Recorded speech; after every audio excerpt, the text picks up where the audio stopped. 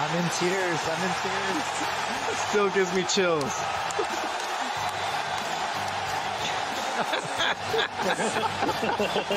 I bet he's really crying now.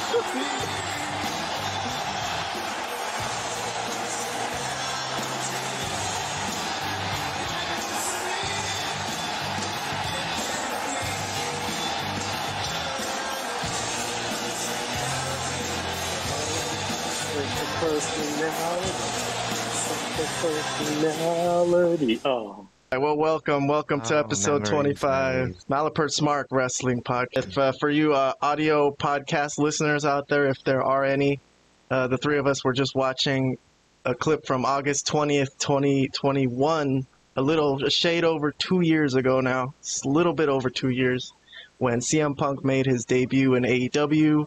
And, man, still gives me chills. What a pop. It was a great moment, but it is over now. The CM Punk experiment at AEW has ended. He's been fired as of Saturday, September 2nd. We're recording today on September 8th, so that was a few days ago now.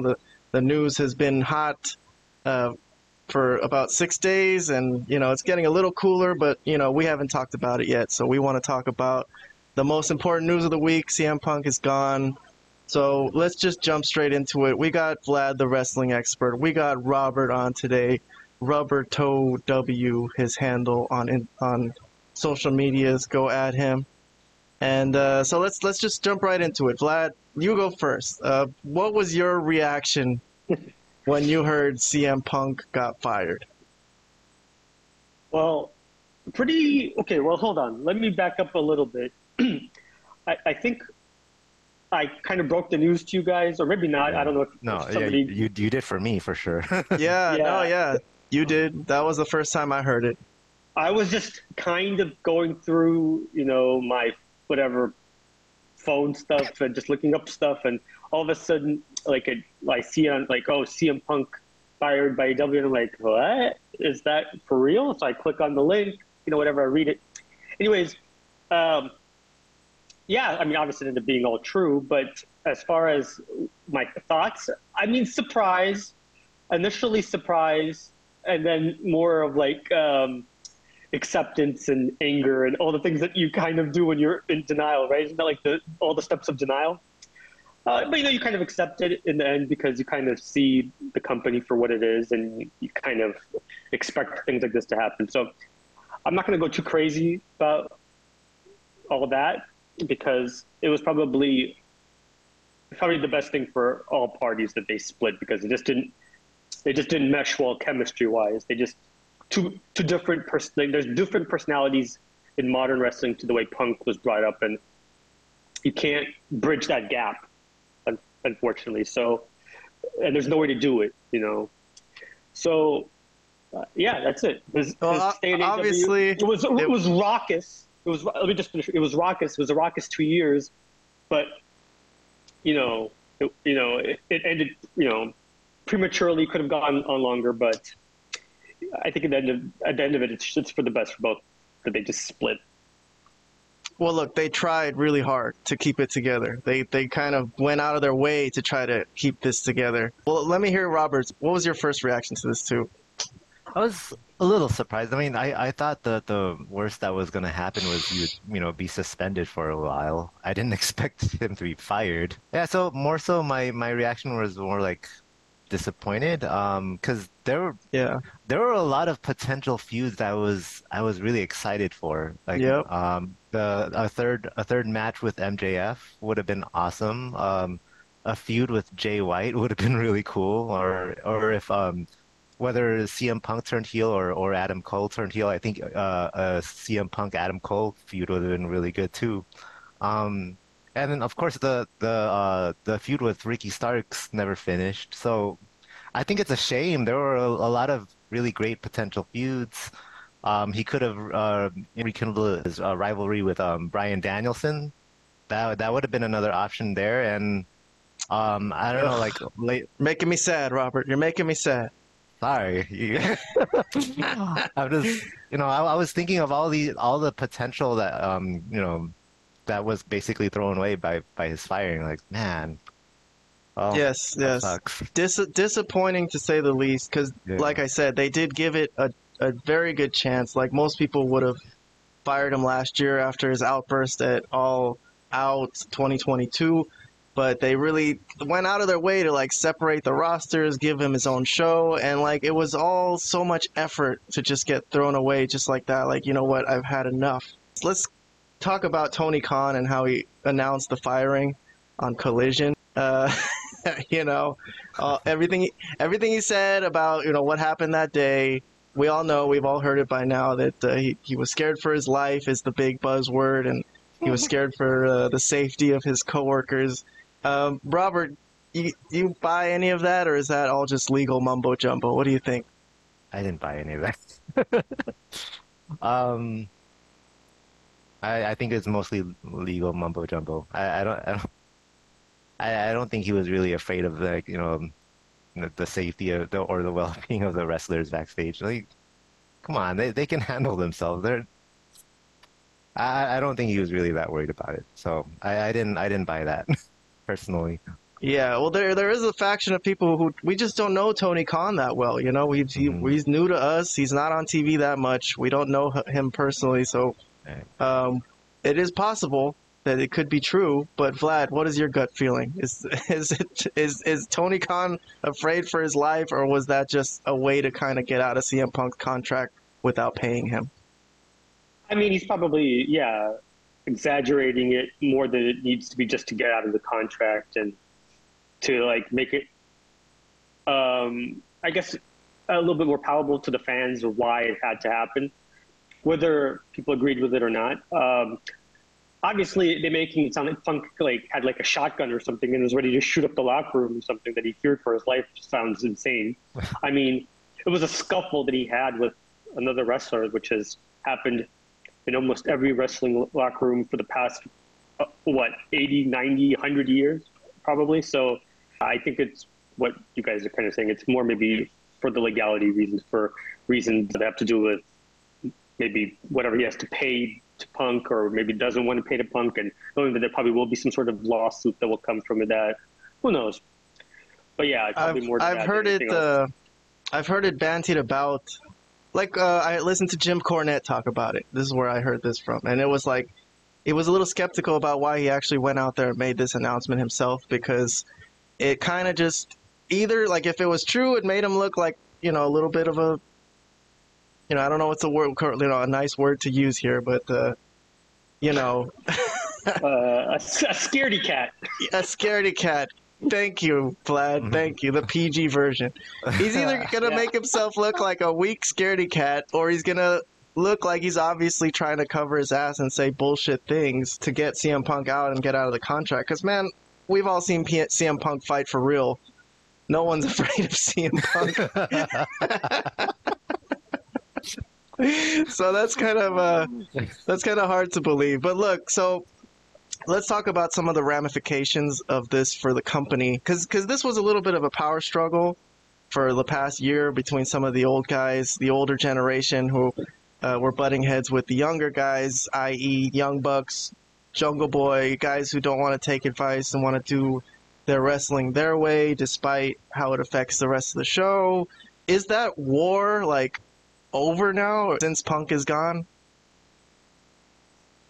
Yeah, I would say so. I mean, he was the leader of the other side, right? So when you fire the leader of the other side, it pretty much is over. So And Collision will become Dynamite, basically. Since Punk is out of the way, we don't have to worry yeah, about I think this. so. It's I kind of think like I think it's going to end the brand split, and everybody will just be wrestling on like both shows, which could be a good thing or a bad thing. But if it's going to be just another Dynamite, it's a bad thing, you know.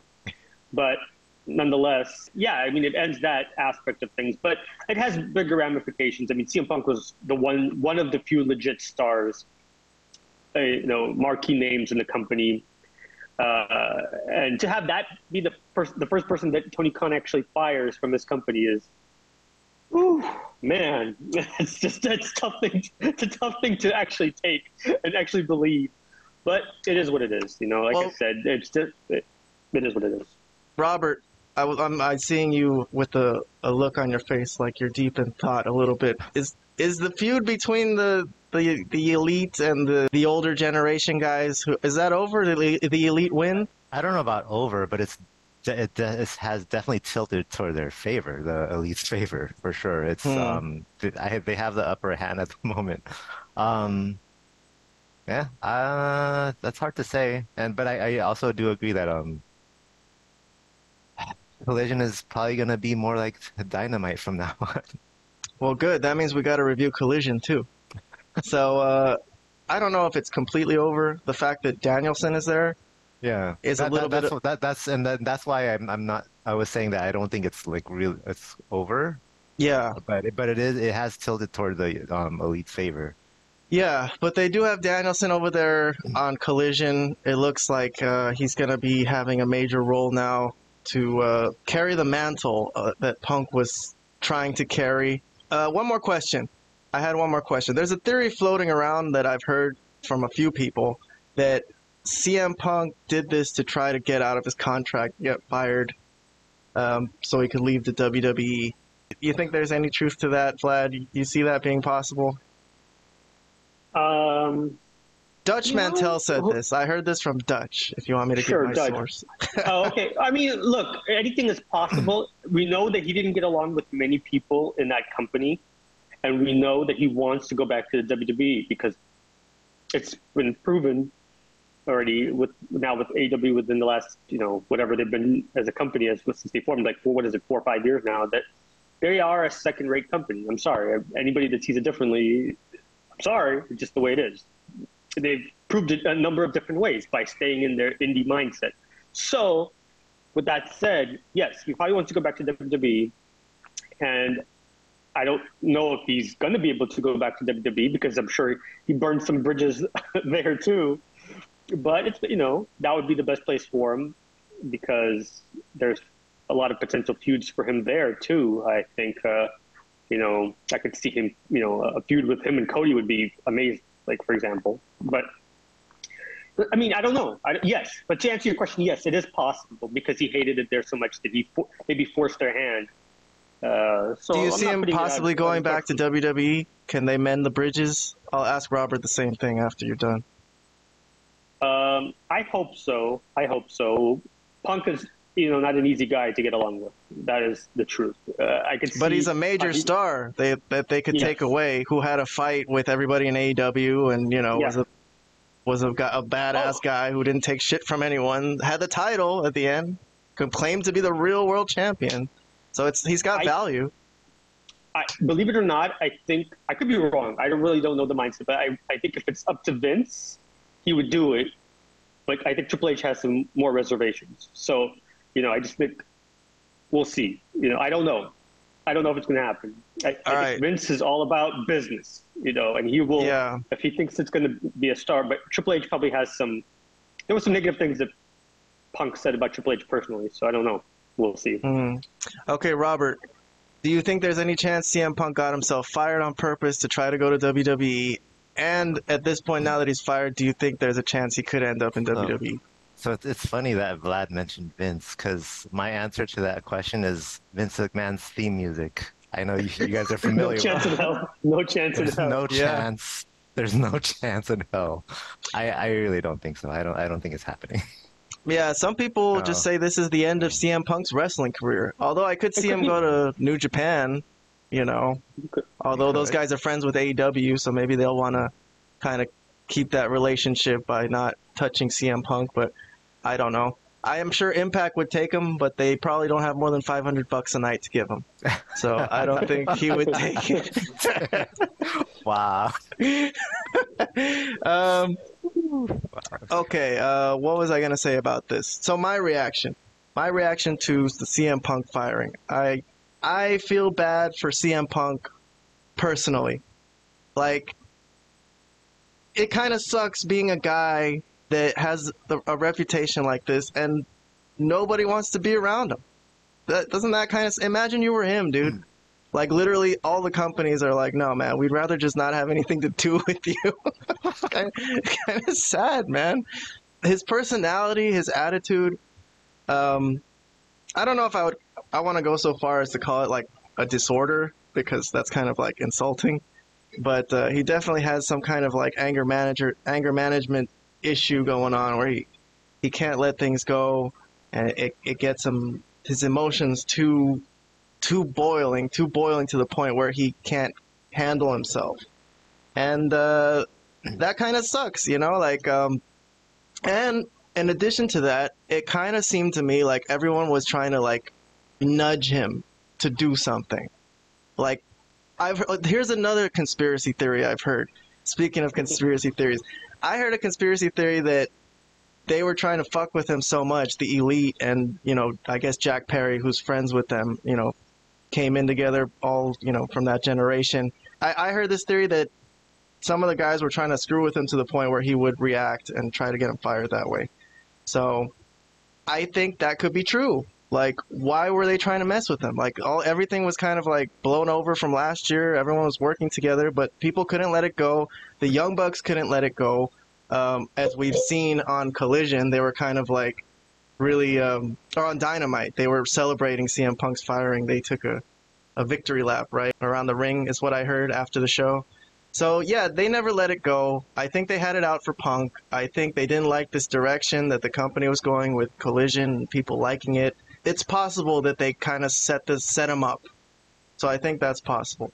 Another thing I want to say about Punk is that possibly because of his anger issues, he needs to like kind of ease up on this straight edge thing. Like, have a drink, buddy. Calm down. Honestly, man, like, I have the same issue. I get angry sometimes. Like, I know alcohol is not good for you, and I go long stretches trying not to drink because I know it's not the best for your health and you're not productive on it and all that. But dude, after about 2 or 3 weeks of being sober, like, I'm climbing the walls. Anyone that rubs me the wrong way, like, I want to fight with them, and I gotta go have a couple drinks, and that'll like kind of settle me. Like, all right, yeah, life isn't so bad. So this is my theory about CM Punk. He's been sober so long consecutively that he's kind of gone psychotic, maybe. That's funny. Well, it is a theory, but what about people that also don't drink and they don't end up being a psychotic? Hey, everybody's different. All I'm saying is that I can relate to Punk and his personality. I see similarities in myself. And sometimes when I have a drink, it kind of just makes me feel a little different. Like, all right, you know what? Maybe I should just let it go. All right, that wasn't so important. But, you got to have like something to change your mindset sometimes. Smoke a J. Do something, I don't know. He just seemed like he was always on edge, always ready to fight at any drop of a dime, anybody saying anything to him. But that's my thoughts about it. I feel bad for him. I feel bad for us, obviously, as Robert mentioned, all the possible feuds we could have had that we were waiting for, that we were very patiently waiting for. He got injured twice. He got suspended. And so I just want to confirm with Robert. Robert, do you think this is the end of CM Punk's wrestling career? This is the way it goes out. He goes out getting fired by AEW. I think so. Because you said there's no chance he's going back to the WWE. You quoted Vince. Because I feel like he's burned way too many bridges over there. I agree. There a lot of the top stars and Triple H, they just don't like him. So yeah, I think all right. There's a lot of people there that don't. That is true. So he would have to. It would have to be like a turnaround of some sorts by those people to welcome him back. So we'll see. I mean, I hope he does come back, but I wouldn't be surprised if he doesn't because of the reasons we just said. My guess, and I'm not 100% sure about this, but I think he'll end up back in WWE, and I think he'll accept whatever they give him, as long as it's somewhat respectable. Like, we don't know why he quit last time. I heard the rumor that he wasn't going to be WrestleMania main event, and that's why he got mad and left. You know, that's unreasonable though. If you want to be the man all the time, yeah, you're not going to be the man. But if they're going to put him in mid-card feuds against other like decent wrestlers, then I think that's okay. You should just roll with that, just so he can have a job and make some money. But I don't know, like Robert, I don't know if you said you were going to say something. I don't know exactly why he left WWE. He went on a podcast with his well, it's not his friend anymore, but what's his name? Colt Cabana. Yeah, Colt Cabana. He went on Colt Cabana's podcast, and I think it was like almost an hour long explanation. Like he gave a very thorough explanation as to why he left. There was a lot of like medical issues that he was dealing with, and then WWE was like not handling it correctly. That was like the one of the major reasons, but I forgot the other reasons. But like he gave a very thorough explanation as to why, and it made sense. I think you should check it out if you have time. Yeah, it was a combination of what you just said, and I think some problems with his booking. But Yeah. you know, at the end of, and I think also that he's a very confrontational person. I think it's a combination of all three things. You know, WWE does at that time, especially all those. I mean, probably even now, they have a very grueling schedule. You know, I could see how you could want to take time off, and maybe they don't want to give you time off. You know, things like that could happen. But you know, yeah. All right. Well, look, if anybody has anything else that you think I missed about it, or if you have any other thought about it, you can say it now or forever hold your peace, because we're never going to talk about CM Punk. Well, let me just ask again. this: is this? I mean, I said this is a good thing for both parties, but is this? I mean, I think it's gonna be fine for Punk. He'll make do, whether he goes back to wrestling or not. I don't think he's gonna starve. But it does suck for him, you know. Sure, in a sense it does. But what about for AEW? Is this the end of them possibly being a legitimate company in your guys' eyes? I know that Kayhan usually asks the question, but let me just throw that out there. No, yeah, that's great, bro. Go ahead. How about you, Robert? You go first. I'll go after you. If it wasn't for the rise of MJF and his popularity, I would have said yes. But I think MJF right now is doing a lot to carry the company. So at the time being, I think they're okay. They'll be just fine, and they have other stars too that they could build. So I don't know. They definitely, the firing of CM Punk, that's definitely AEW has definitely taken a hit, but I don't think that means the end of AEW. Yeah, right when it happened, I was like, damn, this is going to really suck for AEW. This could be I saw them losing like at least a chunk of viewership, and Collision really suffered, which we're going to talk about in a little bit. It was a weird show, but yeah, they had all that drama and everything, so that's understandable. Dynamite, I thought, picked up, and there were some positive signs. And at the pay-per-view, the fact that Danielson and Starks, they got Starks. When we're going to review these shows a little bit later, this past week's shows, Collision and Dynamite, and I saw some positive signs. I think it can work. I think it could still work, and maybe if Punk was really that much of a headache and they can just like fucking get him out of the way and focus, okay, fine. It's possible. It's possible that they could still do good work. Like the Samoa Joe stuff with MJF. It's like, yeah, life moves on. Punk is gone. Let's plug Samoa Joe in there, and he did freaking great. And the fact that I hear that Danielson is one of the creative minds or bookers or one of the guys in charge of Collision, I think that's a really good sign. Tony Khan has said, like, if anything happens to me, if I get hit by a bus, Danielson can do the job and control the show and not saying I'm hoping that'll happen, but but I think that's a good sign. Having Danielson in the company is really good. It would have been good if Punk was there too, but they still got something. Like, they got really lucky for All Out, because as we're going to see, like, Danielson kind of took one of the main event spots against Starks, and he saved their ass, because otherwise it would have been a kind of a shitty show, I think. So no, I mean, at first, Vlad, yes, I did think that. But now that I've seen a few shows, I kind of have some hope that I think we could still enjoy wrestling, personally. So that's that. Okay. All right. Fair enough. Well, that's the CM Punk deep dive into the CM Punk firing. We're going to file that away into the archives, and we'll see if we ever talk about Punk again. I hope it's not the end, but we'll see. All right, moving along. I was actually going to start the show with this one instead because I think it was more important news. But you know, I thought you guys were going to riot. But I was going to start with Orange Cassidy losing the international title to John Moxley because that I'm leaving. The double underhook. So the streak ends. The Orange Cassidy streak is over. He lost to John Moxley at the All Out main event. Moxley, he said he wasn't going to target his hand or any body part, but he targeted his soul to destroy his soul.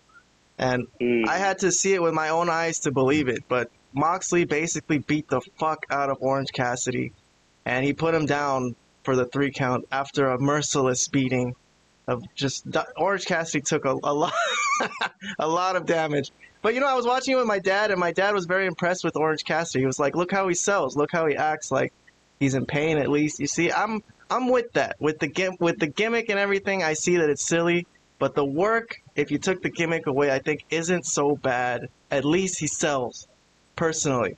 But yeah, here's some more of the merciless beatdown for to see how much damage he had to take to finally end him, and Orange Cassidy, in true Orange Cassidy fashion, gave him the middle finger before he finally took his final damage and finished him off. So that was the end. Now that his historical run of 31 consecutive victories is over, we have to get your thoughts about this monumental achievement. Vlad, you go first. Give us your thoughts about this. I have to talk about this? Okay. I will do my best to be professional. I'm a professional. Okay, hold on. Hold on, let me try. Woosah. Okay. Wow. Okay, hard? no, Okay. no, it is hard. It is hard because Okay. this is Kayhan is trying to legitimize this guy, but this guy is still a joke.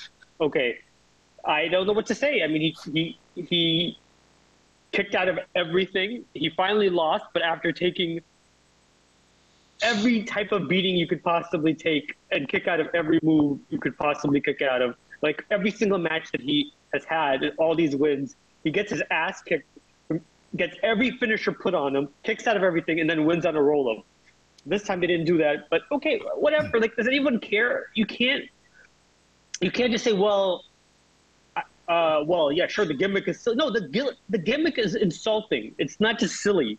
There's plenty of silly gimmicks. This is an insulting, ridiculous gimmick that makes it impossible to even pay attention to his wrestling, whether it's good or bad. I think his wrestling is okay. I don't think he's great or good. I think he's just okay. He's not any worse or any better than some of these other indie guys. But the gimmick is way too indie to succeed on a national level and to be considered a legitimate wrestler.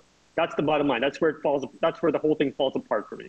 Like, it's just too ridiculous and too silly and that's what I say. This company's stuck in the indies. They're an indie company with a major TV deal, and which is the first time, the first like it, I think, because TNA was not an indie company in no shape or form for the most part. This is a complete indie company with a TV deal.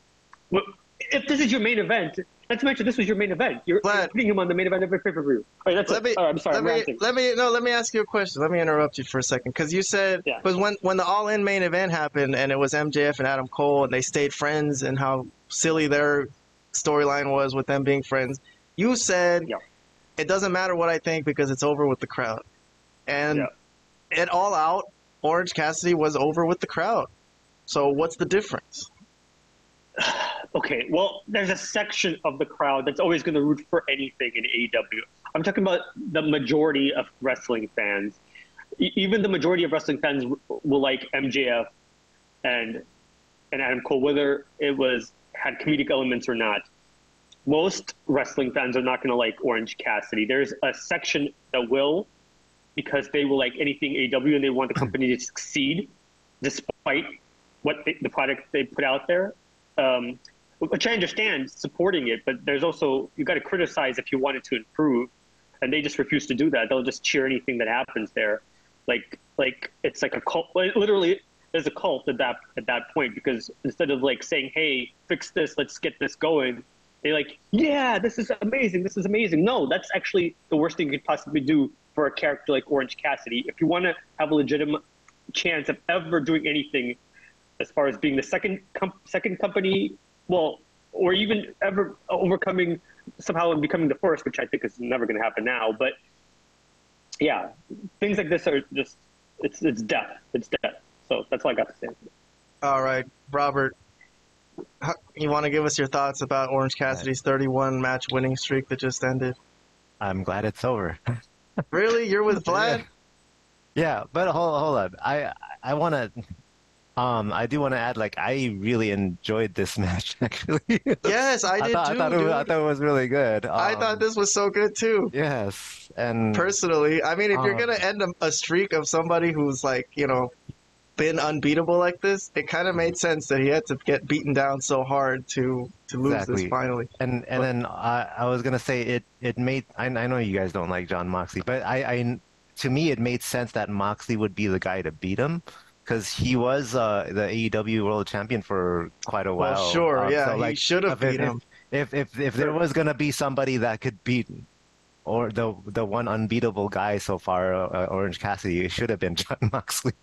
But yeah, this was a very entertaining match.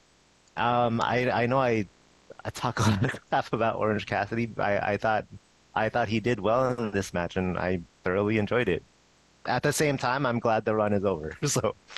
There's my thoughts. It honestly, it grew on me. It started to grow on me at some point, like 20, when it got to like 21, 22, it was so ridiculous that I just started rolling with it. Yeah, and I kind of just had a good time with it personally. Yeah, I was curious to see how the fuck it was gonna end, and I liked it. I liked that match. I think it's also kind of hilarious that Orange Cassidy. When Orange Cassidy finally lost, it was around the same time that he finally got a catchphrase. I do not have a catchphrase. Oh, that he doesn't have a catchphrase. That's his catchphrase, is that he doesn't have one. But that is a catchphrase. Yeah, ironically, that's his catchphrase, that he doesn't have one. It's very ironic, yes. I get it. But I was going to say that, yes. I was going to mention it later on that he says he doesn't have one, but he does. So he's a liar. Anyways, all right, let's move along with the show. We got a lot to talk about. I'll try to speed through some things. Some things I'll just mention later on. I'll list through them, and if you guys want to jump in with everything, but I'm not going to ask for thoughts about literally everything that happened in the past week. But what do we have? So let's go to SmackDown from September 1st, which is a week ago as of right now. And we didn't talk about this on last week's show, but John Cena returned, and he said he's going to be around for a while. So I don't know if you guys are happy about that or you don't really care. I mean, I wasn't really the biggest John Cena fan when he was around. Considering there's less star power now than there used to be, like, it's kind of nice, but, I don't know. It's nice. It's okay. He's definitely very serviceable, but it doesn't really matter to me either way if John Cena's around. If anyone has any thoughts. You might not care, but I'm sure the networks care, and and things like that, and SmackDown cares. But I think it has a lot to do with the fact that Roman Reigns is just not there a lot. He's there once in a while, and it helps to have a big name, at least for a stretch, while you can have him, while you can use him. You might as well put a star out there, because whether you like John Cena as a wrestler or not doesn't really. Doesn't really matter, because he is known as a star. He's now gone to Hollywood. He's known. He's done some stuff, and he still has his WWE roots. So I think it's good that he's there. At least, I mean, I don't know what he's going to be a part of, what he's going to be doing, but as far as just having him there is probably a boost as far as ratings and things of that nature. Are you excited for Cena, Robert, or you're indifferent? So, it's funny because he did show up on SmackDown, but I actually thought he was more entertaining on Raw when we couldn't see him. Yes. there you go. That's my punchline. That was freaking hilarious, dude. I thought that scene. We could just talk about that now if you want, because we are. I mean, if we're Well, skipping around. However you want to yeah, do it, Karen. we are skipping around today, but we could move on to a little bit of this John Cena feud with he entered the Miz feud with LA Knight, I guess is the background to that scene that Robert brought up. And so this was an interesting match. I thought there was some interesting interactions between LA Knight and Cena. So I thought that was kind of good to put LA Knight in there with the big star and let him have a moment.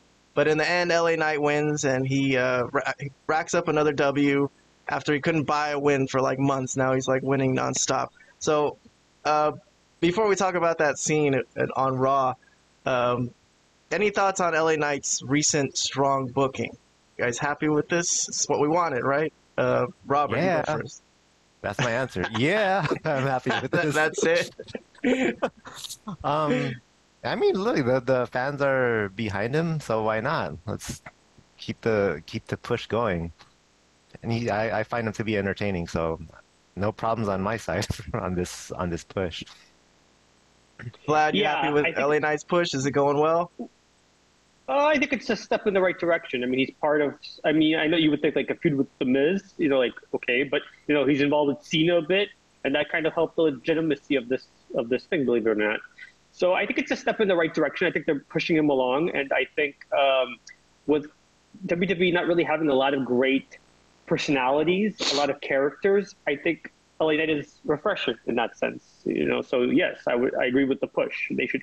And the reaction. I mean, the biggest thing is the crowd reaction. So, yes, let's keep it going. So the scene that Robert's talking about on the ensuing Raw, where the Miz introduced John Cena, and it totally made sense. We can't see him, and they did the whole like the camera was like running after him the way they usually do, as if he was there. Yeah. Which was freaking. This is brilliant. And then. So since we listen to podcasts, we listen to Jim Cornette's podcast. Robert, me and Vlad do. We're big fans, and he always talks about how Kenny Omega and these Japanese guys have wrestled the Invisible Man on the Indies or in Japan, and he thinks that's such an insult. Blow up dolls and Invisible Men, and he thinks that's such an insult to wrestling. But here's a scene where the Miz actually wrestles an Invisible Man that you can't see, but in this case, he kind of wrestles him. Yeah, he does wrestle him. Yeah. He does. He literally does. He does moves he puts on his him. Finisher. He puts his finisher on him. Yeah. Yeah. If I could skip to that, just so you guys could see, but I mean, this is what happens. Like I've seen a match, the Invisible Man versus Invisible Stan, where the referee just kind of is kind of letting us know what happened, but this to me was kind of genius. Robert, you brought it up. Yeah, You want to get some thoughts about this? I gotta give the Miz some props, man. This is like the second Raw in a row where he's just been like way too entertaining. Yeah. First the impersonation of LA Knight, and then now this going up against an invisible John Cena. Love it. Good job, Miz. Vlad, was this genius or is this an insult to wrestling? I think the week before where he was LA Knight, I like that more. This is a little bit more complicated in the sense, my opinion is a little bit more complicated in the sense that I don't know if I liked it or if I just thought it was stupid as hell. I'm kind of in between. Like I do like that he has the Miz has a creative mind, and if used properly, he can be really good. I've always felt that way, to believe it or not. He's just always being used as a laughingstock most of the time. So it's like, I'm glad they're kind of using him well because, like I said, he is creative and he can do things and he can be entertaining and things like that. So this, I don't know. I'm going back and I don't know. I can't. If somebody liked it, great. And if somebody thought it was one of the worst things in wrestling, okay too, because I'm somewhere in the middle of that. And I don't know. But Kehan, you also thought that this was genius, I think. It only worked because John Cena has the "you can't see me" gimmick. So the fact that we couldn't see him was amusing. So that's the only reason why it sort of made sense. Otherwise, if they just did this for no reason, it would have been an insult to wrestling. But I thought it was a good joke to play on the crowd that they were like expecting to see Cena and wasn't there. So I thought that segment. But do you think he took it too far when he started taking off his coat and then started like he threw him out of the ring and then put his finisher? I mean, I don't think one so. thing where he was interviewing him and he wasn't there. We got that part. That's part of the joke. But then when he started actually fighting this invisible John Cena, did that become? You don't think that was already too much at that Maybe point? that was just like him losing his mind. Like Cena's gotten in his head so much this past week. Like, Well, that's what's his name? Not oh my god, Michael Cole was saying, right? Oh. Or was it who was it? Corey Graves. No. Who's the one now on? Wade Barrett. I'm sorry. That's what Is Wade Barrett on Raw now? I thought he was on SmackDown. Or my God, I got it the other way? They switched it up. Yeah, they switched. Yeah. Oh, okay. I didn't even notice. I don't know why. But anyways, okay.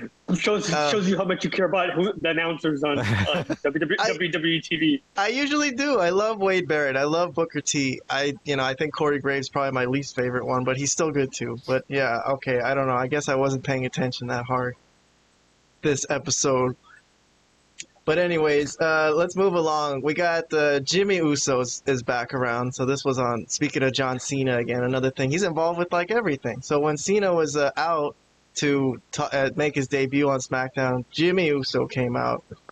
And, I kind of like this angle of him being like stubborn and insisting that he made the right decision for Jay, for the good of Jay, even though the people like think it's really stupid. He's gonna like stick to his guns, and he's gonna start.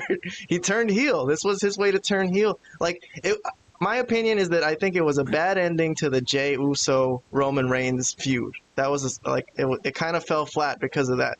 But Jimmy Uso coming out as a heel out of it, and the reason for it, I think is kind of funny, and I think it's good. I think this is kind of cool for Jimmy personally. You guys got any thoughts about that, Robert, or no? I pretty much agree with you. I don't really have much more to add to that. I did thought that was pretty crazy what John Cena said at the end. Oh yeah, the wrong Uso quit. I was like, damn. I guess. Oh, I mean, I don't think he really feels that way about Jimmy. I think this is just for the angle, but okay. Sure. Vlad, you get any thoughts about what I just said about Jimmy Uso, or you're not caring about this?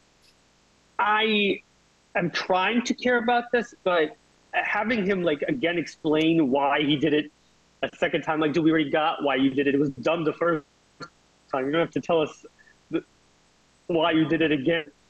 And then like what happens later on SmackDown where he's like joining the bloodline. Once looks like he does want to. I don't even know what the heck he's doing, or what they're even trying to go with that. But all right, so I kind of care, but I don't really care. At the end of it. Well, another thing I liked from this SmackDown episode was the scene where Jimmy Uso busts in on Mia Yim and like insults her. It's like, was anybody talking to you? And then Mia Yim got offended and went to the Good Brothers and was like, we got to do something. They're like, dude, let it go. And AJ Styles came out and he's like, what? He disrespected you. We can't just let that go. I love this for AJ. I'm just happy to see AJ in anything. But I thought that was pretty amusing, personally. I had to give it a shout out. But yeah, it's not a big deal or a big angle, but I liked it. Moving along. I'm going to move on to... Give me 1 second to load the next clip. Vlad, do something funny.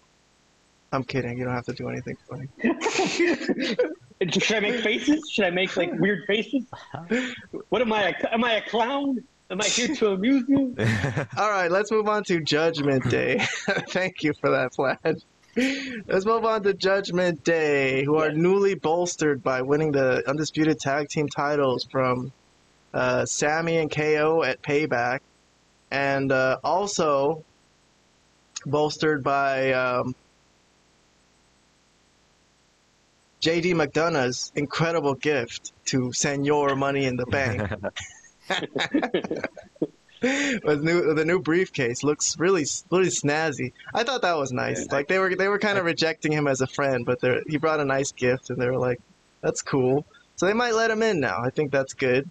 But Judgment Day are they looked down in the dumps for a while, but it looks like they got it all together now, man. Look at that. That looks nice. That's pretty good. So we gave them a lot of flack in recent weeks for being kind of looking bad, doing stupid things, and they certainly were doing stupid things, except for Rhea. She was always, strong. But what do you make of this group now that their fortunes have turned? Vlad, you go first. You're the guy who's been saying that, you thought their run was over, that they were going to break up. I mean, I think it still will lead to that, but it's probably long-term booking. I don't know when that's going to happen.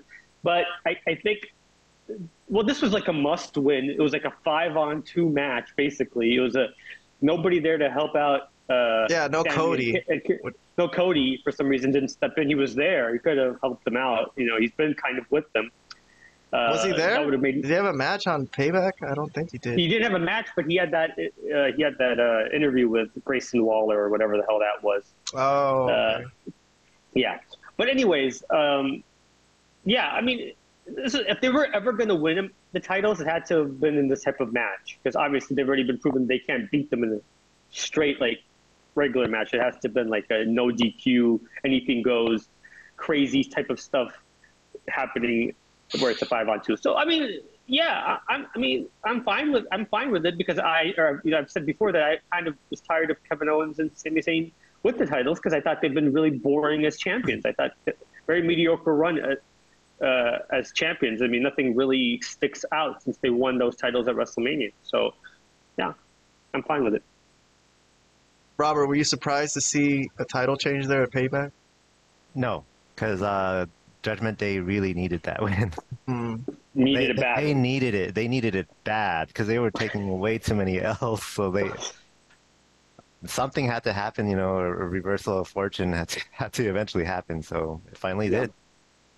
All right. That's Judgment Day news for you. Let's move along. We got more to talk about. Let's talk about since Jimmy Uso showed up on SmackDown, Jey Uso showed up on Raw. So I guess that's what they do with these wrestlers who their feud ends with Roman and they don't win the title because they got screwed over, and they just go to Raw so they could be separated from it, right? So he joins Raw. The locker room was very uneasy about it. The storyline was that he was a former Bloodline member. We can't just accept him as a cool guy, And some people were trying to vouch for him, and in the end, Dominic Mysterio said, I feel you, man. I've had family issues too. So he invited him to join the Judgment Day. genuinely offers him a spot. He says, you're welcome in our family. Yeah, what do you think about this? What do you think about Jey Uso on Raw, Vlad? Yeah, I can't say I'm excited about it, but I think Jay's trying and he's doing as best he can with whatever angle they've got cooked up here with him. I don't know if where it's gonna lead to, if it's gonna be with who he's gonna end up feuding with, how he's gonna get back to fighting with his brother or that whole bloodline stuff that's going on SmackDown. But somehow it will happen. We know that. So I guess they're just buying the time until that. He's not joining the Judgment Day. That would be just ridiculous booking. That would be insane. So that's not going to happen. I don't know. I mean, I think Jay's a good talent. I just don't know if there's anything really exciting for him to really be doing on Raw specifically. That's it. Robert, what about you? You got any excitement for Jey Uso joining the Raw roster? No, not really. I'm kind of on the same boat as Vlad in this case. But I do want to say one thing with that segment with Dominic. This is the first time I can remember in a very long time where I could actually hear more than 2 words come out of Dominic's mouth before he gets drowned out by boos from the crowd. I'm like, I could hear him say a whole sentence now. That's interesting. I haven't heard that in a while. Good point. Yeah, good point. I just had to point that out. But yeah, I don't really have any feelings regarding Jay coming to Raw. But we'll see how it plays out. I don't know why you think that this is somehow going to end up with him going back to SmackDown, or I think they're just separating him. I think it's over. I think it's just going to be a singles guy now, be on his own.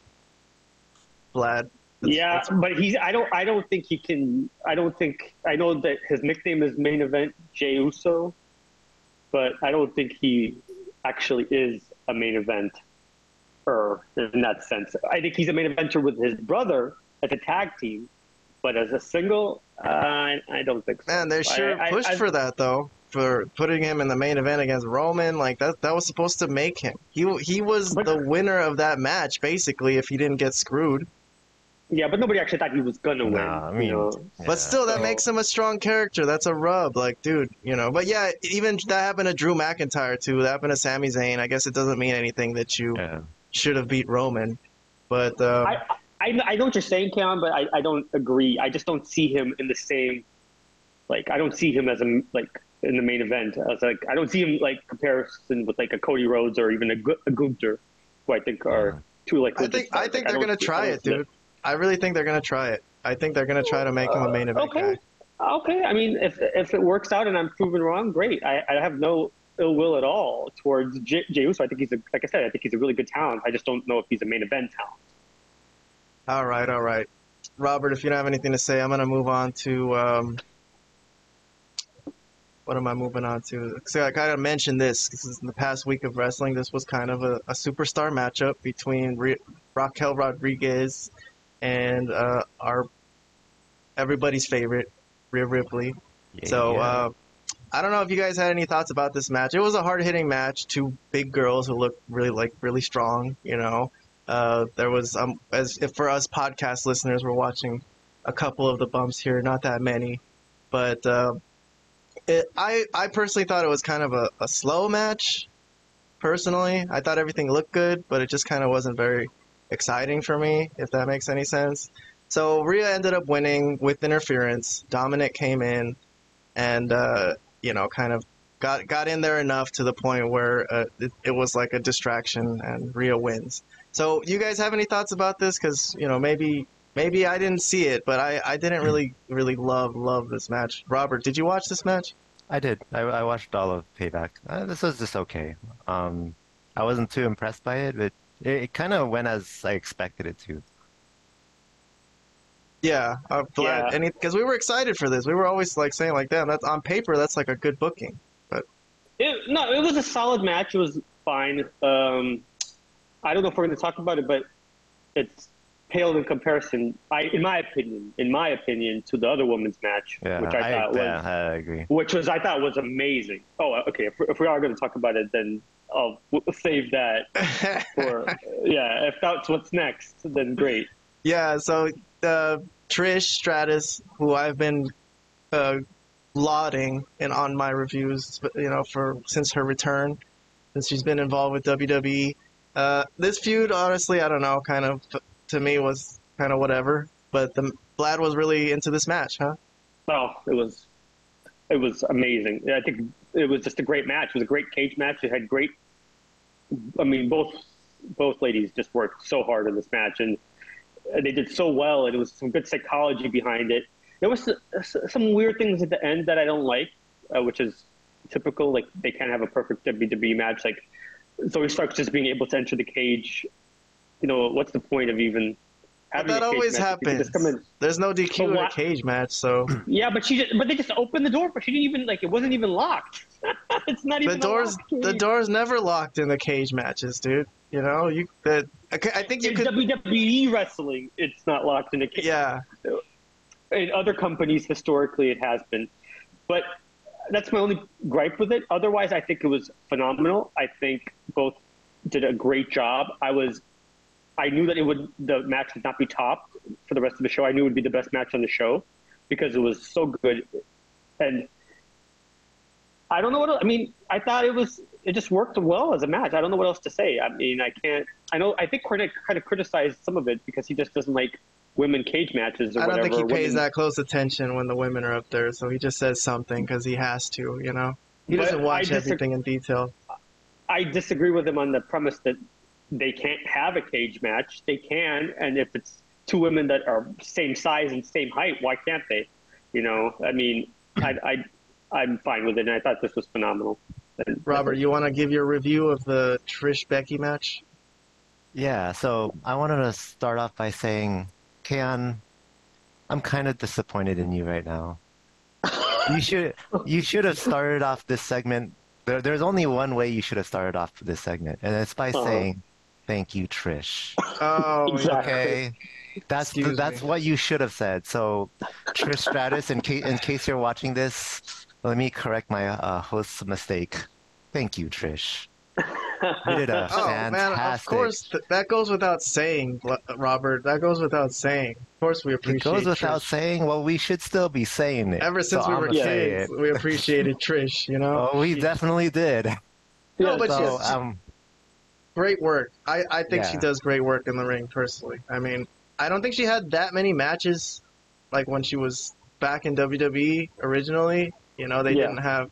They didn't They have didn't have- women's matches galore like they do now. She This was in was her some first matches. cage match. This was her first cage match. Yeah. So So I will say like unlike the Rhea Raquel match which went about how I expected it to, this one exceeded my expectations. This was better than I thought it was gonna be, and I loved it.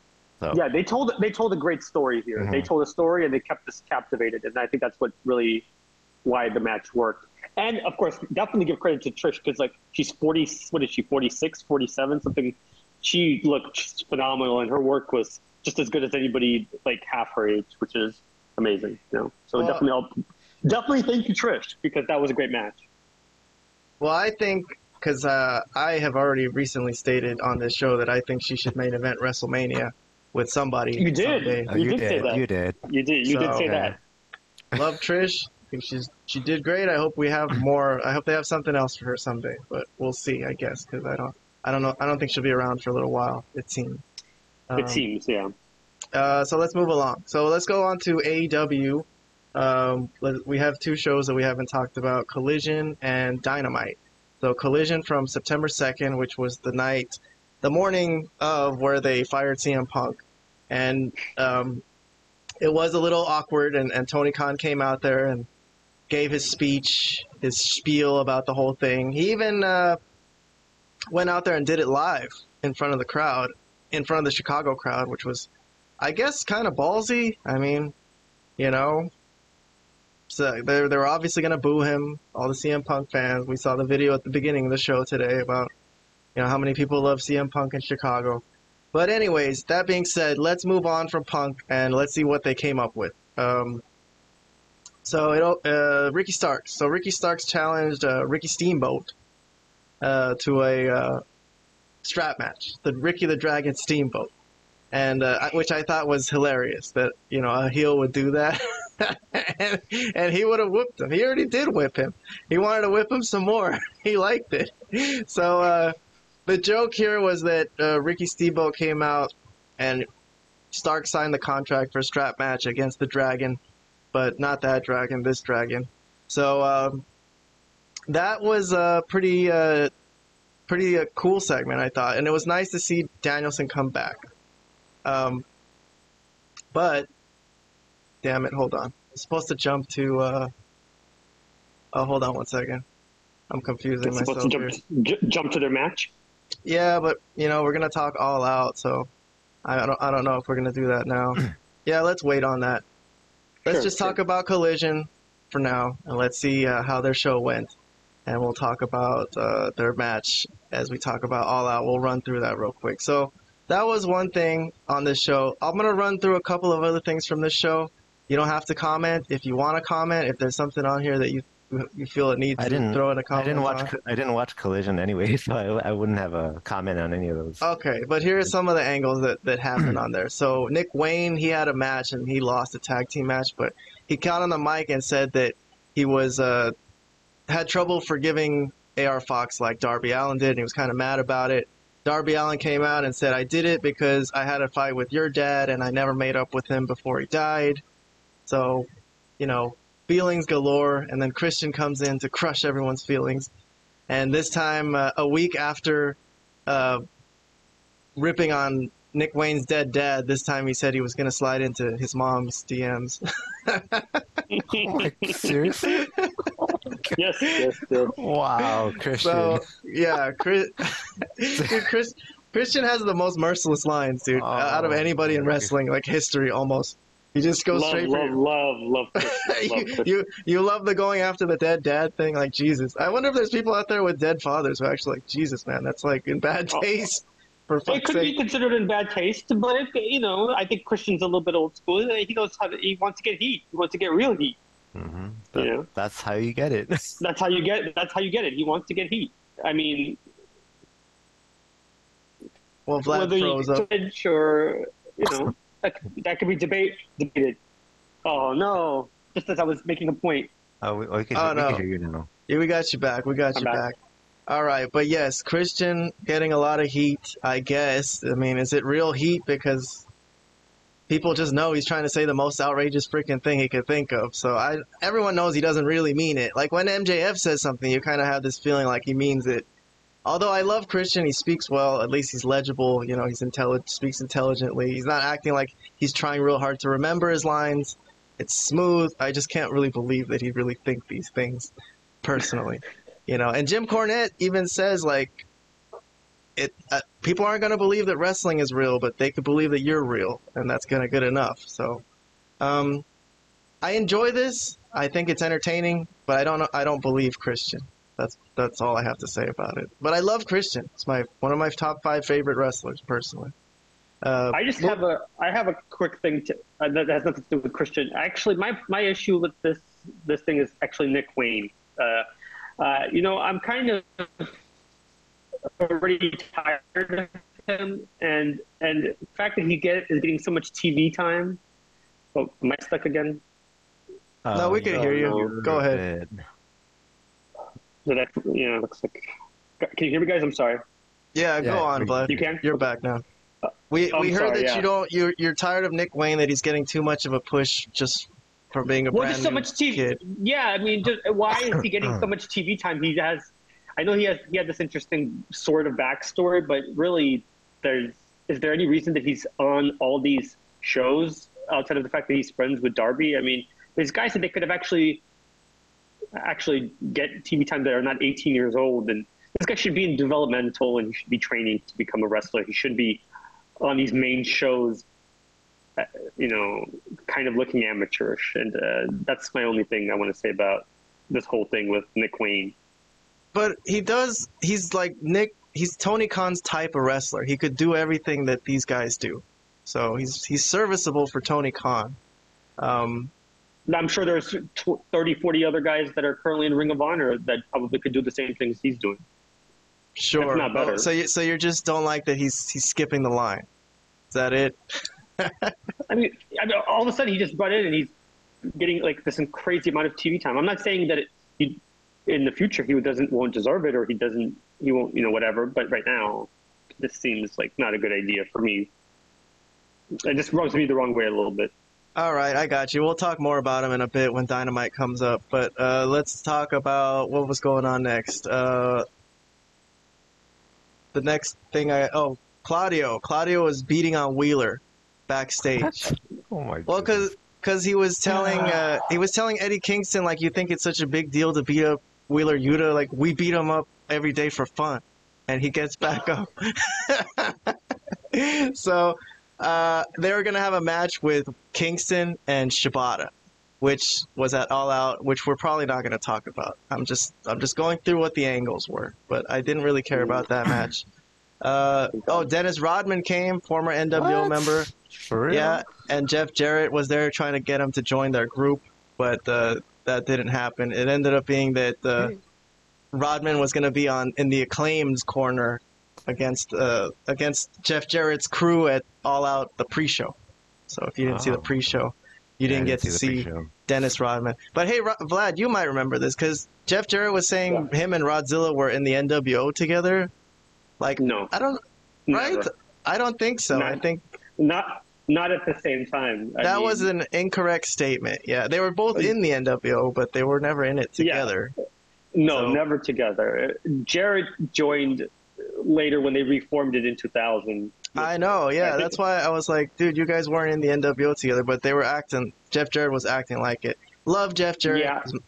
My favorite wrestler, if you didn't know that, Robert. But his AEW run has been kind of whatever, except for that. I mean, What? It's been a disaster. It's been a disaster of epic proportions. Well, not any more of a disaster than everyone else's wrestling, really. But he had one. I don't know, man. I don't. They had one. It was some of the worst.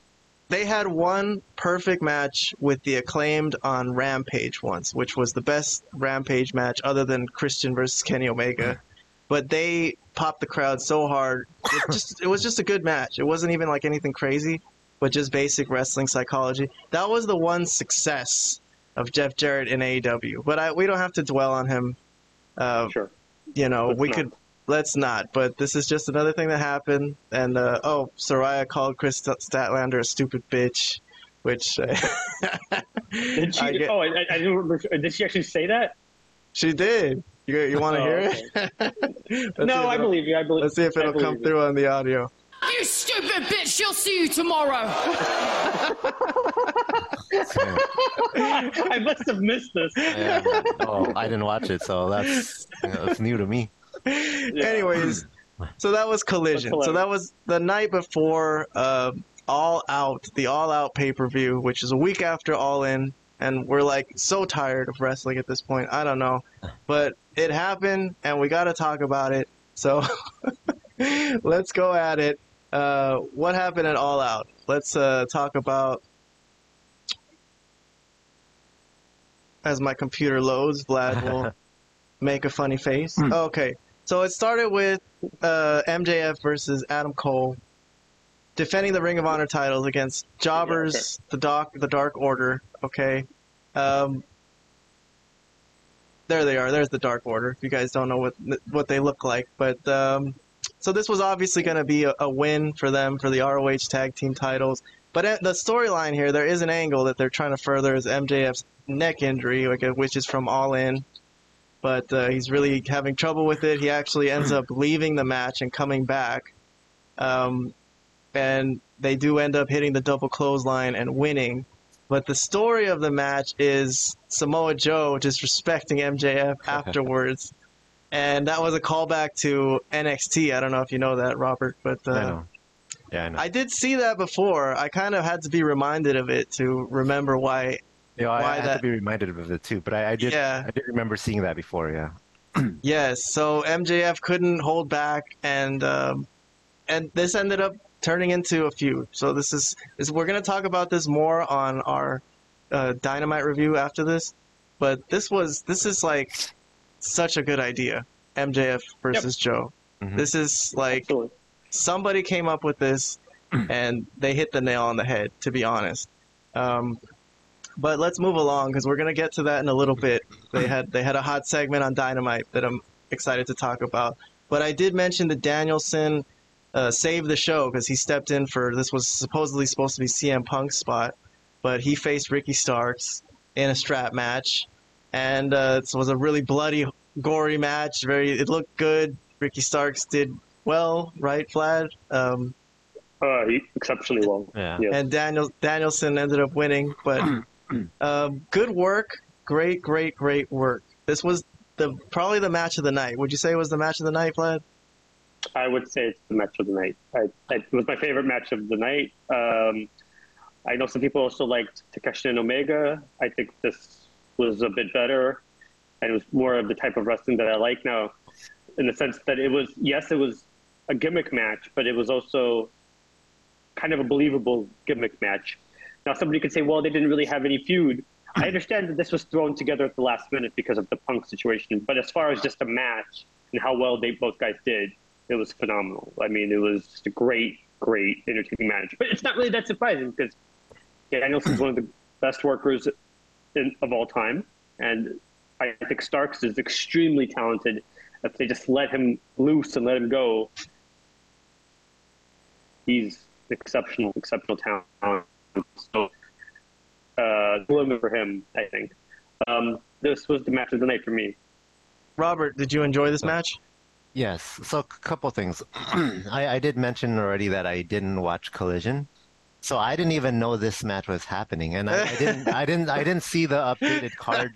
I didn't see the updated card before I started watching the pay-per-view. So when I saw Danielson appear, I was like, what? I was legit shocked. Like, wait a minute, I had no idea this was happening, and I obviously like I was really overjoyed about this, because I love Brian Danielson. I think he's awesome. Um, the match was fantastic, and I feel like they even with this loss, Ricky Stark still looks really really strong. But his stock did not go down with this loss. They made him look really good. So. I think I think that he has a really bright future, so can't wait to see what happens next. Yeah, you mentioning that they made that match on Collision and that you didn't have time to watch it, dude. That's like been an issue for me too. Like when All In London happened, I had been like out drinking the night before, and I didn't watch Collision, and I didn't have time to, and I woke up at 9 a.m. to watch the show, and I had to watch Collision real quick. Like I just kind of forward through it to see what, and that's where they made that Jack Perry versus Jungle Hook match. Hook match. Yeah, Jack Perry versus Jungle Boy. Yeah, Jack Perry versus Hook. But yeah, that's an issue, man. Saturday's kind of too close to Sunday. It's asking people a lot to watch all this wrestling. That's true, but that also Collision was on at the same time as Payback. I wasn't gonna watch both shows. Yeah, That's right. exactly. That's right. Exactly. That's right. So the other highlight of the night was Kenny Omega versus Takeshita. Let me get an image of Takeshita up here for our visual YouTube viewers. But yes, so this was I think a lot of people were impressed with Takeshita here, and he ended up getting the win and just winning clean. Put him over, put Takeshita over, and I don't know. Robert, you want to give some thoughts about this match? Oh yeah, I have quite a few thoughts on this. Okay. One thing I want to point out, there were two occasions during this match where Takeshita hit Sami Zayn's haluva kick. Yes. One happened in the ring, and the other time happened outside of it. In both instances, the commentator responded to that move by saying, "That's a hell of a kick." Both times, and I'm like, really? Wow. Dude, that flew right over my head, dude. It flew you over your head? I was like, flew right over my head. Way to be subtle, guys. Way to be subtle. So yeah, I just thought I should point that out. The match was really good, I thought, and I think I'm a bigger Kenny Omega fan than both of you. So there is one thing that really struck me about the fact that Takeshita even won this match. I thought it was actually really significant for him because I watched Kenny Omega since when he was in New Japan, and like when it comes to singles competitions back there and AEW, he almost never loses, and when he does, it's to people that are already like established superstars or wrestlers that the wrestling community views as like top guys. Like he'll lose to Jericho. He'll lose to I don't remember if he lost to Moxley, but he'll lose to like He lost to Pac Danielson. once. Okay, he lost Pac. All right, so that's an exception. But he lost to Danielson. He lost to what's that guy that Chris Jericho fought in All In? I forgot his name already. Osprey. He lost to Osprey. Yeah, Will Osprey. So he almost never loses when it comes to singles competition. And the last time that I can remember that where he lost to like a rising star or someone that was on the rise was way back in probably 2018 maybe or 2019 when he was in New Japan, and that was against Jay White when Jay White was on the rise. So like something like this is very rare. So I think he must really think a lot, very, very highly of Takeshita, or maybe the upper management does, or maybe with Kenny Omega and all of AEW does, and they see a lot of upside on this guy. And so I think that speaks volumes on how they view Takeshita. So I think this is very huge for him. Dude, everybody is high on Takeshita, right, Vlad? Yeah. Yeah, I agree with pretty much a lot of what Robert just said. I think as far as the Japanese guys that have come from New Japan or from just Japan or these other companies, Takeshi's been the best of the bunch by a mile. Like he's really good, and I think he. I mean, I don't know if I think his style is made this match really kind of interesting for me because I think Omega wants to do a lot of the high spots where there was some of that, but there wasn't a crazy amount, and that's what it actually ended up being a really solid kind of match. And I don't know if that's a credit to Takeshi or a credit to Omega just kind of toning this style down and not doing everything that he usually does, in his matches. So either way, I liked it. I enjoyed it, and I agree with Robert that this could be a thing that really pushes this guy quite far in that company. And I think it's he's kind of deserving. He's been one of the more interesting projects, I would say, that they've had. So I'm interested where he goes and what happens to him for sure. Dude, I think this is perfect. I think he's like on the rise to be like a big, big star, and I think they got Don Callis with them because he can't talk. Obviously, right, which is fair. Yeah, it's gonna work. This is gonna work smooth. This is like a slam dunk. Don Callis with Takeshi, they're gonna be together for a long time, I think. So, well, let's hope. This is AEW. You never know. But yes, I agree in principle. It works just like a classic heel would work. That doesn't have he can't really speak English that well. But hey, you have this heel manager that can talk your ear off. So yeah. it works that way. I'm glad he's with Don Callis right now, but I also think they need to at least give him his own theme music. Oh well, yeah. Because what he has right now is not working. That's the Don Callis family theme music. Music, yeah, which is just like that one awful note of this gloomy vampire music. Come on, they gotta give him something else, man. Yeah, no, man, I agree. It's good. The theme could be a little bit more captivating, but All right, moving along. I'm gonna skip Bullet Club Gold versus the Bucks and FTR just because I don't think it's a significant match when they have these 8-man tags that are not for anything. Didn't really further anything. Do you know who won, Vlad? Bullet Club Gold won, right? Bullet Club Gold won, yes, that's correct. Okay, well, whatever. I'm sure if you guys enjoyed it, good for you. I honestly went to the bathroom and I didn't rewind it afterwards. Okay. You went to the bathroom and you didn't come back, huh? You just stayed there until it was over. What we will talk about, though, is Powerhouse Hobbs against Miro, baby. So Miro is back, and this was his first big match in a long, long, long time. And how did this match go? I mean, I know they botched the finish here. Hobbs kind of tapped out before he didn't even have it cinched in. But the story of this match, I thought it was a solid match. The crowd was like really, really into it. And it was better than I expected it to be. I think the crowd made the match. And it was fine. It was more than fine. And then the ending was supposed to be that Hobbs was going to shake his hand and give him respect. And I thought this was going to be a good ending, to be honest. And I thought that would have been fine to leave it right there. But nope, Hobbs, it was a swerve. And then he's going to do the beatdown on him. And then we got the surprise first appearance of the much talked about Miro's hot, flexible wife that distracts him from his focus. And I guess her name is what, CJ Perry now? That's her real name? Yeah, her real name, yeah. Her real name. So she came out and she had her, she did that Jeff Hardy thing where she's supposed to save someone, but, poses on the ramp instead. Jeff Hardy, when he first appeared in AEW, he was supposed to save Matt Hardy, and he came in and did his little dance. That's correct. But, okay, Hobbs knows she's behind him, but he's not going to look behind him, I guess, so okay. And this turned the tide, and that turned the tide to have Miro kind of take control.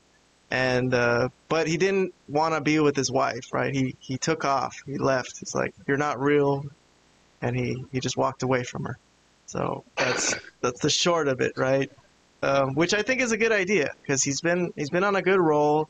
Okay, he just got a big win, and we don't need any distractions now because we all know that a woman like that will keep you up all night. You know what I'm saying? And you got to get some rest. You got a big match coming up. So, I don't know where this is going, really. It's going off the edge.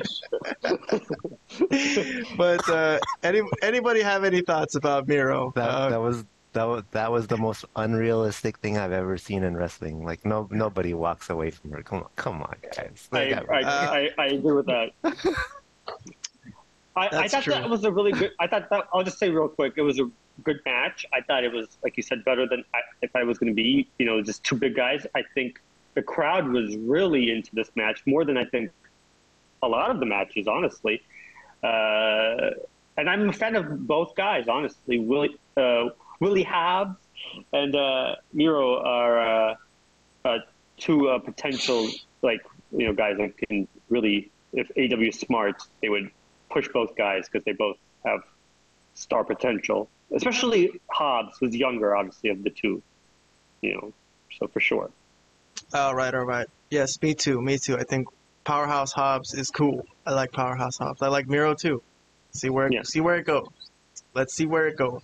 So Ruby Soho was trying to get the TBS title off of Chris Statlander, but this is the end of Toni Storm in the Outcast because she took the spray can away. It cost her the match.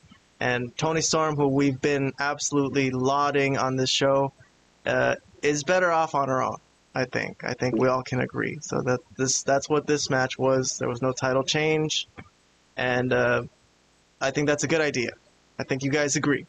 So I'm gonna move on. Yeah. From this match, the last thing from All Out was Christian keeping the TNT title as he helped Luchasaurus win against Darby Allin. So he was gonna hit Nick Wayne with the concerto.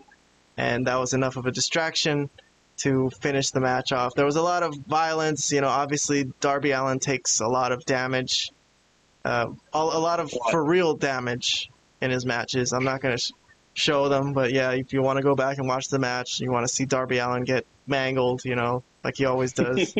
I don't know. I think I like the idea of Christian keeping that title. So I like that storyline. I think that has more juice they could squeeze out of it. So I like it. So I think it was a good booking, personally. Orange Cassidy would have kicked out of that. I'm just definitely. Well, that's Orange Cassidy, dude. Orange Cassidy's on a different level. You can't compare. Okay. Orange Cassidy is like the Hulk Hogan 1987 run that he only got beat by mistake. So he's like the Road Warriors and Hulk Hogan mixed into one. He's unbelievable. But as far he as should fight for the world title. Oh, he will. Don't worry. Don't worry. He's gonna win. He's gonna beat Ric Flair's record. Ric Flair's record of all titles wins before his career is over. Vlad. Okay, hold on. That would be hilarious. Who are you and what have you done with Vlad? I can't believe I'm hearing this from you. He doesn't want that to happen. He's just saying it will happen. Exactly. Okay, I'm not saying this is something that I would do myself. In fact, I wouldn't have this guy on the show, but it's something that will happen. I'm glad you clarified that. Yes, exactly. Yeah, and I agree with you pretty much on everything you said about the Christian and Darby situation. I think the booking is fine there. All right, so that was All Out. Okay, we're done. We're racing through this week. All right, we got all kinds of stuff. So we only got like a handful more topics to go. We got Dynamite. So this Dynamite was from September 6th, Wednesday. So they've had some time since the whole CM Punk thing has happened. So it's kind of blown over a bit, and now they can get back to business. And we're going to jump straight into the hot angle from All Out that happened was MJF came out and addressed Samoa Joe, disrespecting him again. But this time he's not a little kid on NXT. He's the champion. And Samoa Joe immediately came out once his name was mentioned. And they got into an epic bagging contest. Like a la the one that MJF had with CM Punk. And this show started off really bad. Like I skipped what was the opening matches, right? It was Moxley versus somebody, right, for the international title. I can't even remember who. And there was another match that I can't I even don't even remember. think I don't think I even took the notes. I was hoping that you would have them. Yeah, But yeah, I don't think it was worth writing down, but exactly. this was 45 minutes in, and this was the first good thing that happened on the show. But this was so good, like this was Yeah. so good. This made me like happy. Yeah. I thought this was like perfect direction to go in. It would have been nicer, Robert, if Samoa Joe beat Punk at All In. Like if they could have like called an audible right there, like oh fuck, Punk is gonna be gone for a while. Let's just make him lose. And made because if he beat Punk, then this would be like a perfect feud. Samoa Joe coming in for the world title. But regardless, he's the best guy for the job at the moment. I don't. I didn't write down all the bags word for word, but they kind of went at each other. So Joe had his, MJF had his. All you guys can go back and watch it if you want to. A lot of stuff about Joe being fat. A lot of stuff about small penises, and MJF was very offended about being called a kid, and he was still had it in his heart about what happened on NXT, and they mentioned that he got pushed the same way and disrespected. So, like we were saying earlier, talking about if AEW will survive without Punk, this to me was like, damn, this kind of saved their ass. I was like, shit, yes, okay, I like this. Vlad, you want to give some thoughts about the upcoming MJF Samoa Joe feud? Are you excited about this? Well, yeah, in a sense, of course I am because Hell yeah, man. I'm a fan of both guys. Extremely. I've been following Joe for a long time. I mean, going back to his TNA days, I think I've always been a fan of his work. Always. He's just a serious, badass looking guy. There's no other way to say it. He plays the part well. He's really smooth on the mic. He's like a complete pro, and he knows what he's doing in there. He knows what he's doing. He's the perfect person to feud with MJF. Actually, with after all the silliness that MJF's kind of been involved in, this is like a serious, kind of hot, juicy angle. And I think Joe's one of the few guys in the company that could, do that. And obviously, I think MJF is a generational talent, like he says. I believe that as well. So this is great. This is great. Robert, how do you feel about this segment? Oh, I love this. It was fantastic, and I think I was thinking like, wow, this segment is really going on for a while because usually there's commercial breaks and stuff like that. I think this segment, I don't know how long it lasted, but it went on for quite a while without any commercial breaks. And I'm glad it did because this was very entertaining. And I'm loving this feud, even though it just started right now. But the only downside for me is I think this feud, this angle is overshadowing the elimination tournament. That's supposed to take place. For the who's gonna face MJF for the title. I think it's now pretty obvious, right? Like that's true. Yeah, it kind of takes the drama away from that. It's pretty obvious who should be the winner and who should go on to face MJF. Like, why even bother? Too bad for Roderick Strong. I don't know if I'm so sure about that. I don't know if Really? I'm so sure about. I think Roderick still has a chance because I think that I kind of. don't think so, but okay. I think that there's a storyline there too. So, but we'll talk about that in a minute because that's the other thing on this show that I really really liked was the Roderick Strong stuff. But this turned into a fight. They got down. These guys and MJF got beat up real bad and got his neck damaged more. He said he couldn't feel his left arm when the paramedics came out and everything. Oh, excuse me. Let me make this bigger. My bad. So Joe did some great heel work at the end when he was like, laughing at him on the entrance ramp, telling him like he just looked like a monster. He was like the awful mean monster guy. And I give this segment like a freaking A, man. This segment was really good. Yeah. So moving along. So I'm not going through Dynamite like I usually do segment for segment, but just whatever I thought was interesting. Roderick Strong with his glasses and his neck brace, dude. Like he's so hilarious. This thing is freaking hilarious. Oh, this was him at the match. So he takes off the neck brace, and he's pissed off that that Adam Cole cares about MJF's neck and not his. Like, my neck is not okay either, man. Like, they bumped into each other on the entrance ramp. But they had this match against Trent, and it was a good match. I think the storyline is pretty funny. With he looks fantastic. Like, he looks perfect. There's like nothing wrong with his neck. And then when he wins the match, his friends like put the neck brace back on him. He won this match with a broken freaking neck. Pretty Okay. much. I disagree with you, Robert. I think he's gonna win this tournament. I don't know. I really think there's a chance for him? I think he's gonna win it, and I think Joe and MJF will fight just because they don't like each other, so they could still have that match without Joe winning the tournament. But Roderick has to win this tournament. So, because Roderick's beef is more, or at the moment it looks like it's more towards Adam Cole. I Well, would say so.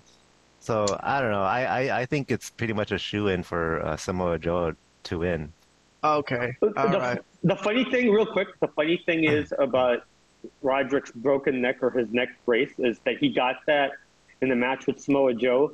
And then I think me and Bo Kahan said that when Joe did the move, like he did his finisher, the muscle bust, or I forgot what it was, but it was like a move where he planted him on the chair, and he completely missed the chair during the move. So the fact that he's selling this broken neck for like the past like 3 months is kind of ridiculous because he missed he missed the chair completely. So anyways, yeah.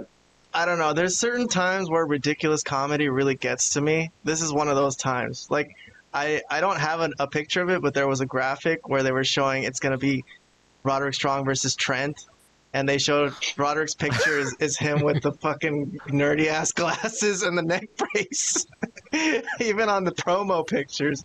I don't know, man. This is really getting to me. And every time he yells out, Adam! Adam! I don't know. It's a little. It's all right. It's all right. I'm not. I don't love it like Kahan, but I'm not. I don't. It's. So it wait, could be hold on. kind of growing on me. Hold on. So Vlad, what about you? Do you think Roderick might win this elimination tournament? No, I think Samoa Joe is going to win the tournament, but I think that would make more sense. Yeah. But we'll see. All right. Couple more angles and we're done here. Long show. We're an hour and a half in, but we're almost done. So, Toni Storm, we always have to mention, because, like, man, she's just, dude, her look, she's, like, from every single angle, she's, like, photogenic. She's, like, one of the few girls with, like, a personality. And she's just awesome, man. Like, I can't, like, get enough of her, personally. I think she's, like, been hitting it out of the ballpark. But we've been saying this for weeks, for anyone who hasn't been watching our show. But she's just she's really something to watch. I don't know. There's something special about her, I think. So, unless anyone wants to add something. Yeah, I mean, her promos are great. She has that crazy, she's mastered that kind of weird, crazy look down. Like, she's got it figured out. I don't know. It just seems, look at it here. Like, the faces that she makes are fantastic. Like, I don't know. Anyways, she's on top of her game with these backstage promos. I mean, and of course, I think she's also one of the better in-ring wrestlers for the women as well. So it's just, she's a total package. True. Robert, if you have nothing to add, I will move on. What do you think? That entertaining as usual. That's pretty much it. So this was the one other segment that came out of left field that I really enjoyed on this show was Hangman Page coming out. Being a babyface, he donated what he won in that Battle Royal in the All-In pre-show to charity or whatever, to Chicago Education Fund. And Swerve Strickland comes out like a heel. And I liked his premise here. His premise was like, dude, you don't even look like you're trying. You look like tubby. Like, look at your stomach here, You look like you've been eating well with that new contract. And he's like, I'm out for your spot, bro. I want to take your spot because you're acting like you don't even want it. And I want it.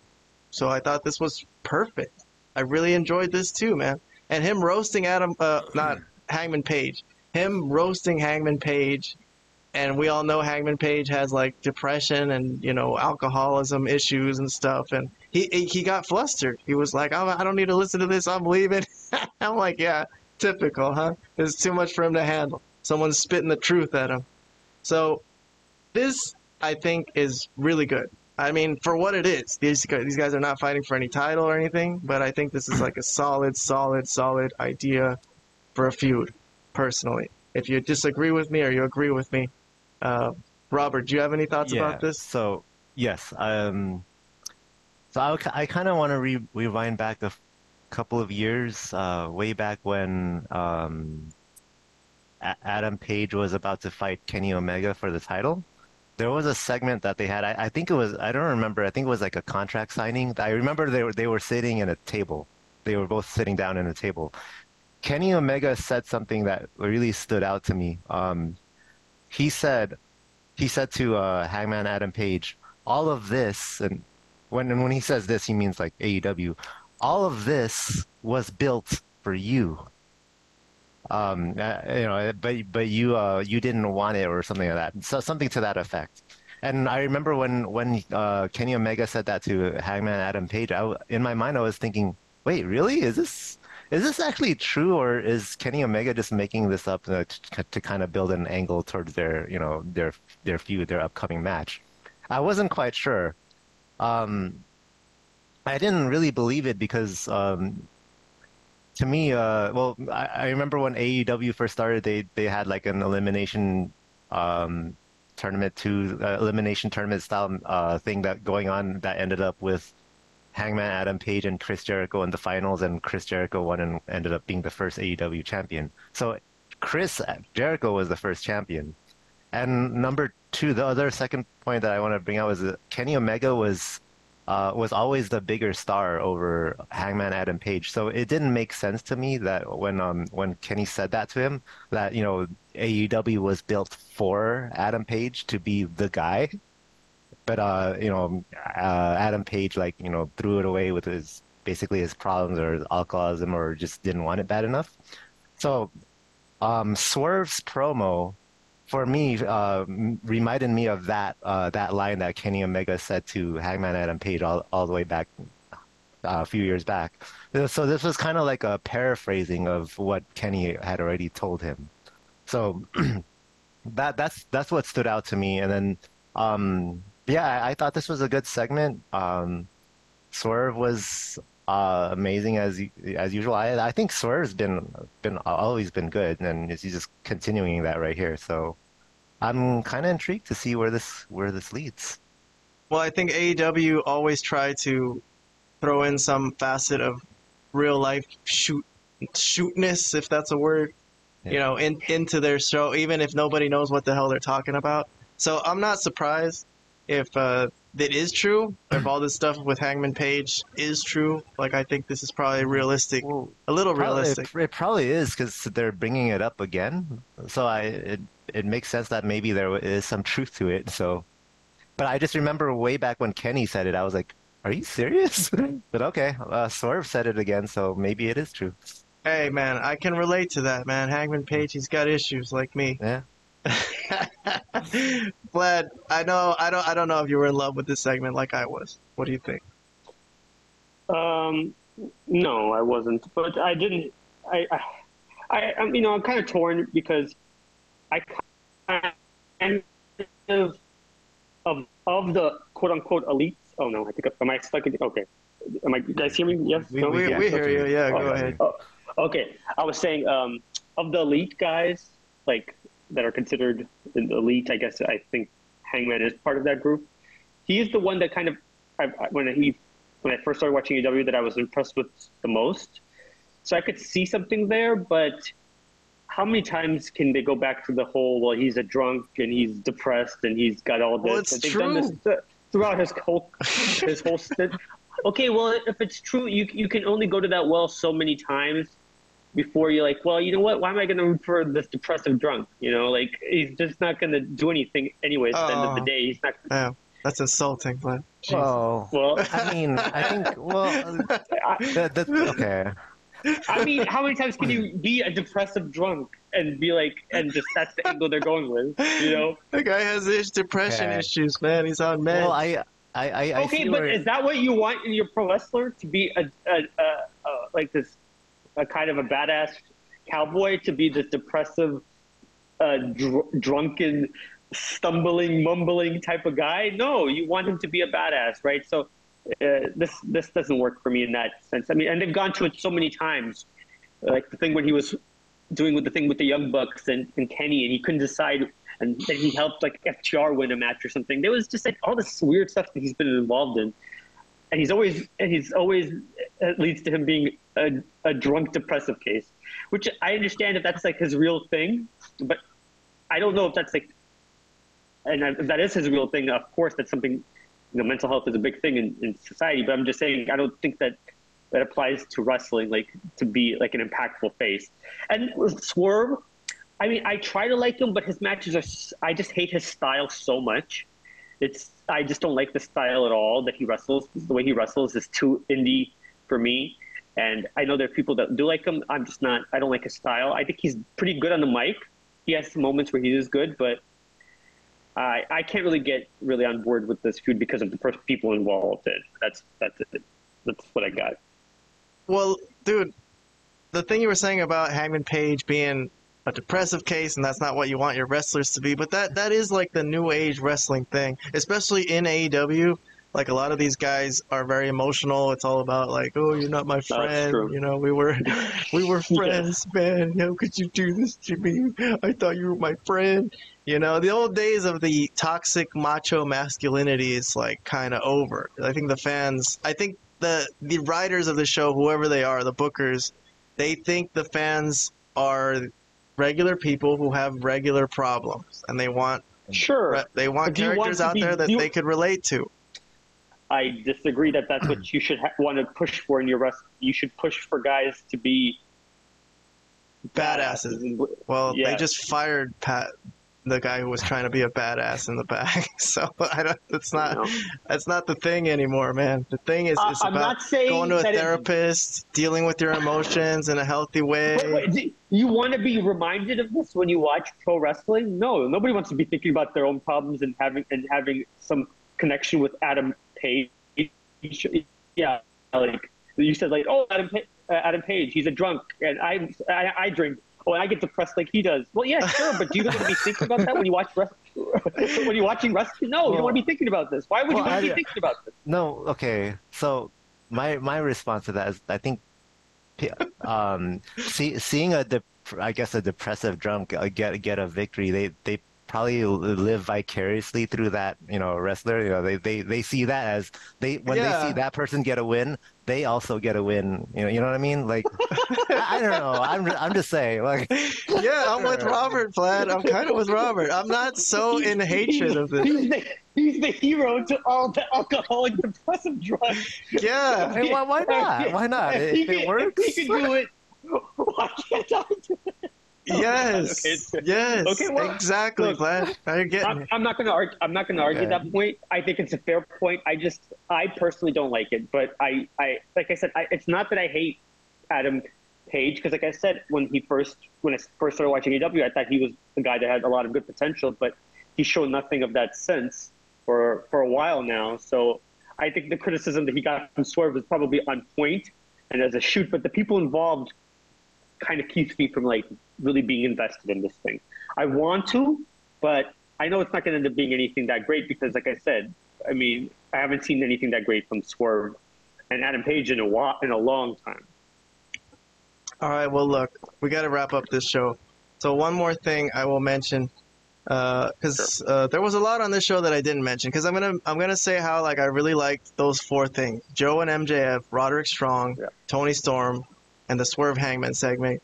The main event was kind of weak. It was, like Vlad said, Nick Wayne getting another big spot, on Dynamite to main event Dynamite against Darby Allin. He just loses the match, and Christian's there to screw with them afterwards and, kind of tell them that, hey, I'm around and I'm going to make sure you don't win, I guess, or whatever. So that was kind of a not a sloppy ending to the show, but just not so exciting. But there was stuff on this show that really made me like smile. I gotta tell you, because I went into it like not in a great mood. I was like not expecting anything, probably pissed off from the day at work. And dude, this was a weird episode where like some things just kind of like made me giggle. Like I really genuinely giggled and had a nice time with the Joe stuff, with the Roderick Strong stuff, with his glasses, and just Swerve Strickland roasting the shit out of fucking Hangman Page, roasting the shit out of this poor suicidal guy, you know. And I got a major kick out of all those. So I'm giving the show a B minus on the tail end of losing CM Punk. I'm giving the show a B minus. Did you guys have any thoughts about Dynamite? Can you give a grade? How about Vlad? Please. Sure. I agree with you on, as we've said, the MJF Joe stuff. I think that really carried the show. The Roderick Strong stuff is growing on me, like I said. I still think it's a little bit too tongue-in-cheek and too ridiculous for words. But Roderick is if anybody knows Roddy, he is a good talent. He's a good guy. I'll give it as far as so those are the only two things that caught my eye. Everything else I didn't care for. I did not care for. So I'll give it a C. I'll give it a C plus. How about that? I'll give it a C plus. Okay. How about you, Robert? I'll also give it a B minus. I agree with you, Keon. That's a good sign. That's a decent sign. I was expecting this whole thing to come crashing down and for the CM Punk fans to say, "I told you so." Yeah, how could you let him go? But we're going to try to move on and live like this with CM Punkless. I think we will survive somehow. We'll be all right. Oh, man. Poor guy. Poor guy. All right, look. We're 20 minutes over. We're almost at an hour and 50 minutes. I usually try to keep these at 90 minutes just because, who's going to listen to all this? So somebody will. I think we did a good job today. I think this was a nice show. So that's about it. Thank you guys for coming on today. I always appreciate having guests, or else it would just be me talking to myself or an AI. And I'd rather talk to you guys. You guys are cool. Hey, man, I'd like to see an AI join our show and see how that works. That would be interesting. That would be. You know what? Maybe I'll see if I can come up with something. Okay. I'll see if that's possible. At least for a segment. At least for one topic. That would be hilarious. Oh, man. All right. CM Punk AI. God, yeah. Yes. Well, it'll be interesting to see if Punk actually ever says anything about this, or if he's gonna keep quiet for the court case that's coming up. He's gonna try to pull his salary. But I did read a post that said he might talk soon, but I don't know how much to believe about that. Sure. So we might have that to talk about next week, hopefully. But other than that, thank you guys for watching. Thank you for coming on. Join us on social media, Malapert_Smark. If you could find us on anything, please add us. We need some followers. And we're on all the podcast platforms, Apple Podcasts, Pandora, Spotify, whatever you could find. And then we're here on YouTube too. So thank you. If you like the show, please subscribe for more reviews in the future. We're going to keep doing this, man. We love wrestling. We're going to do this forever. Wrestling forever, baby. All right, man. Vlad, I will talk to you later. Thank you for coming on. Robert, talk to you later. All right, guys. Take care. Thank you for coming on. Have a good night, guys. Good night. See you guys later. Bye-bye.